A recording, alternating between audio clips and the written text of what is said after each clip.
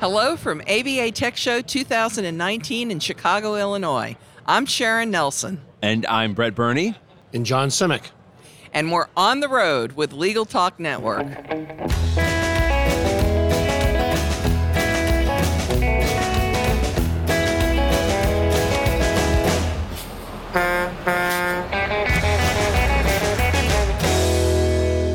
And we're back.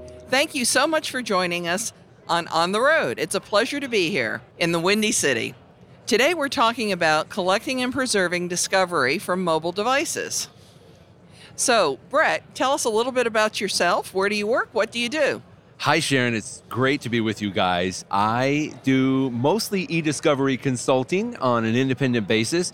So I work with both law firms and in-house corporate legal departments and helping them navigate the troubled waters of electronic discovery. And John? I'm the vice president of Sensei Enterprises out of Fairfax, Virginia, because Brett didn't tell you where he was based out of. It doesn't matter so much.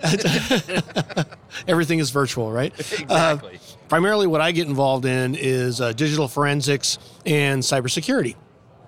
So, Brett, let me ask you the $50,000 question. What's the number one thing lawyers should know about collecting and preserving discovery from mobile devices? Good question. So John and I just were giving this presentation just now to a really full room. It's great that people are here and they are interested to know what they need to know about collecting information from mobile devices, which I say today, mobile devices are basically the new personal computer. They're not cell phones that can do a few other things. They have almost replaced like people's personal computers. And so just like we talk about backups for personal computers, John and I, we're both talking to a lot of folks that considering backups even for your mobile devices. A lot of times they'll back up to like iCloud. John, you talked a little bit about iCloud, and Google has a system where they back up everything to the cloud. But you can also do local backups as well, like through the iTunes software to a computer, for example.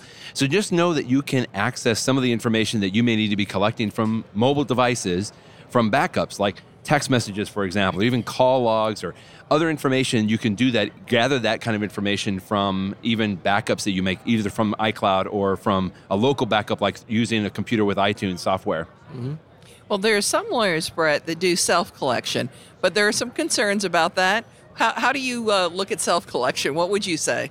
Yeah, so I get this question a lot because, well, frankly, I think a lot of lawyers are a little nervous about collecting information from mobile devices, either because they're not familiar with it or they're a little nervous they're going to mess it up. And so the self-collection question comes up quite a bit.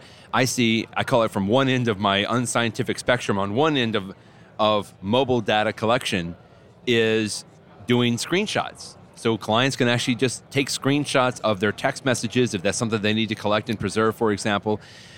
Not necessarily the way that I recommend that people do it all the time, but it is a method of collecting information, self-collection. But you can also even use other software, like one that John and I talked about was called iExplorer. There's one called Decipher Tools. That it's software that's on your computer. You plug your mobile device or a client's mobile device into the computer, and you can, again, create a backup of a lot of that information, such as text messages, call logs, even pictures and photographs. And in some aspects, that's a type of self-collection, I think, for information on mobile devices. Not always what I recommend, but it is a potential option. But I think also, Brett, those software, those backup softwares are relatively inexpensive. But another nice advantage is you can target. So maybe you only want pictures. So just do that. Right. Well, even like the thing with text messages, just quickly, if you use something like iExplorer or some of these software tools on the computer, it will create it and make it look like it looks on the phone, right? Instead of just a straight database. But then you can also create a PDF out of that. So people like that because we all know how to work with PDF files. And so that's an easy way to maybe produce it to the other side if necessary. So let's take it to the other side of the spectrum, John, and tell us a little bit about how you do a collection in digital forensics. Well, forensics collections are a lot more complicated and a lot harder and, frankly, a lot more expensive.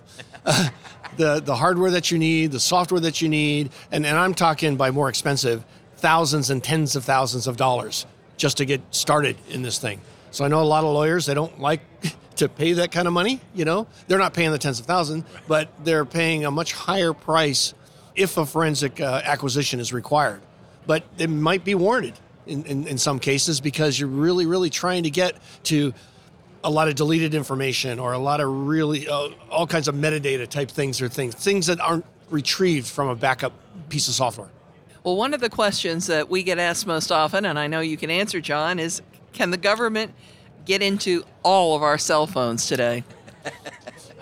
Well, I think it's kind of two-pronged. Can they or should they? I think is another way. That's not what she asked. Do they have the physical capacity to get into our Not cell phones? not in everything. Now, and you know, the manufacturers are getting so much more focused on privacy, and they should be. So the devices are encrypted just by merely locking a device. And I'm talking, you know, whether it's iOS or Android, doesn't matter. That all the devices today, if you lock it, whether it's with facial ID, facial recognition, or Touch ID, or a PIN, or password, or any of that, it encrypts the contents. Now, depending on how, it's only as strong, obviously, right? You talked at our session, Brett, about a 4-digit PIN, and there is specific software and methods that can crack through a 4-digit PIN pretty quickly. So, you know, and what was that one video we saw, the rapper that was talking to Trump that had 000 as an unlock code? Exactly. So that's not a real secure thing. Don't use 1111 or 1234, Any right? of those, Do a little bit better than that. But generally, I think the answer to your question is, if you take the right precautions, you enable multi-factor authentication, and you put a block code, then the government's not going to get into there. Now, that's not to say that they can't subpoena and access the data on the back end through the cellular carrier, but not from your device. Well, before we close it out today, I have one last question for you. If our listeners would like to follow up, how can they reach you, Brett?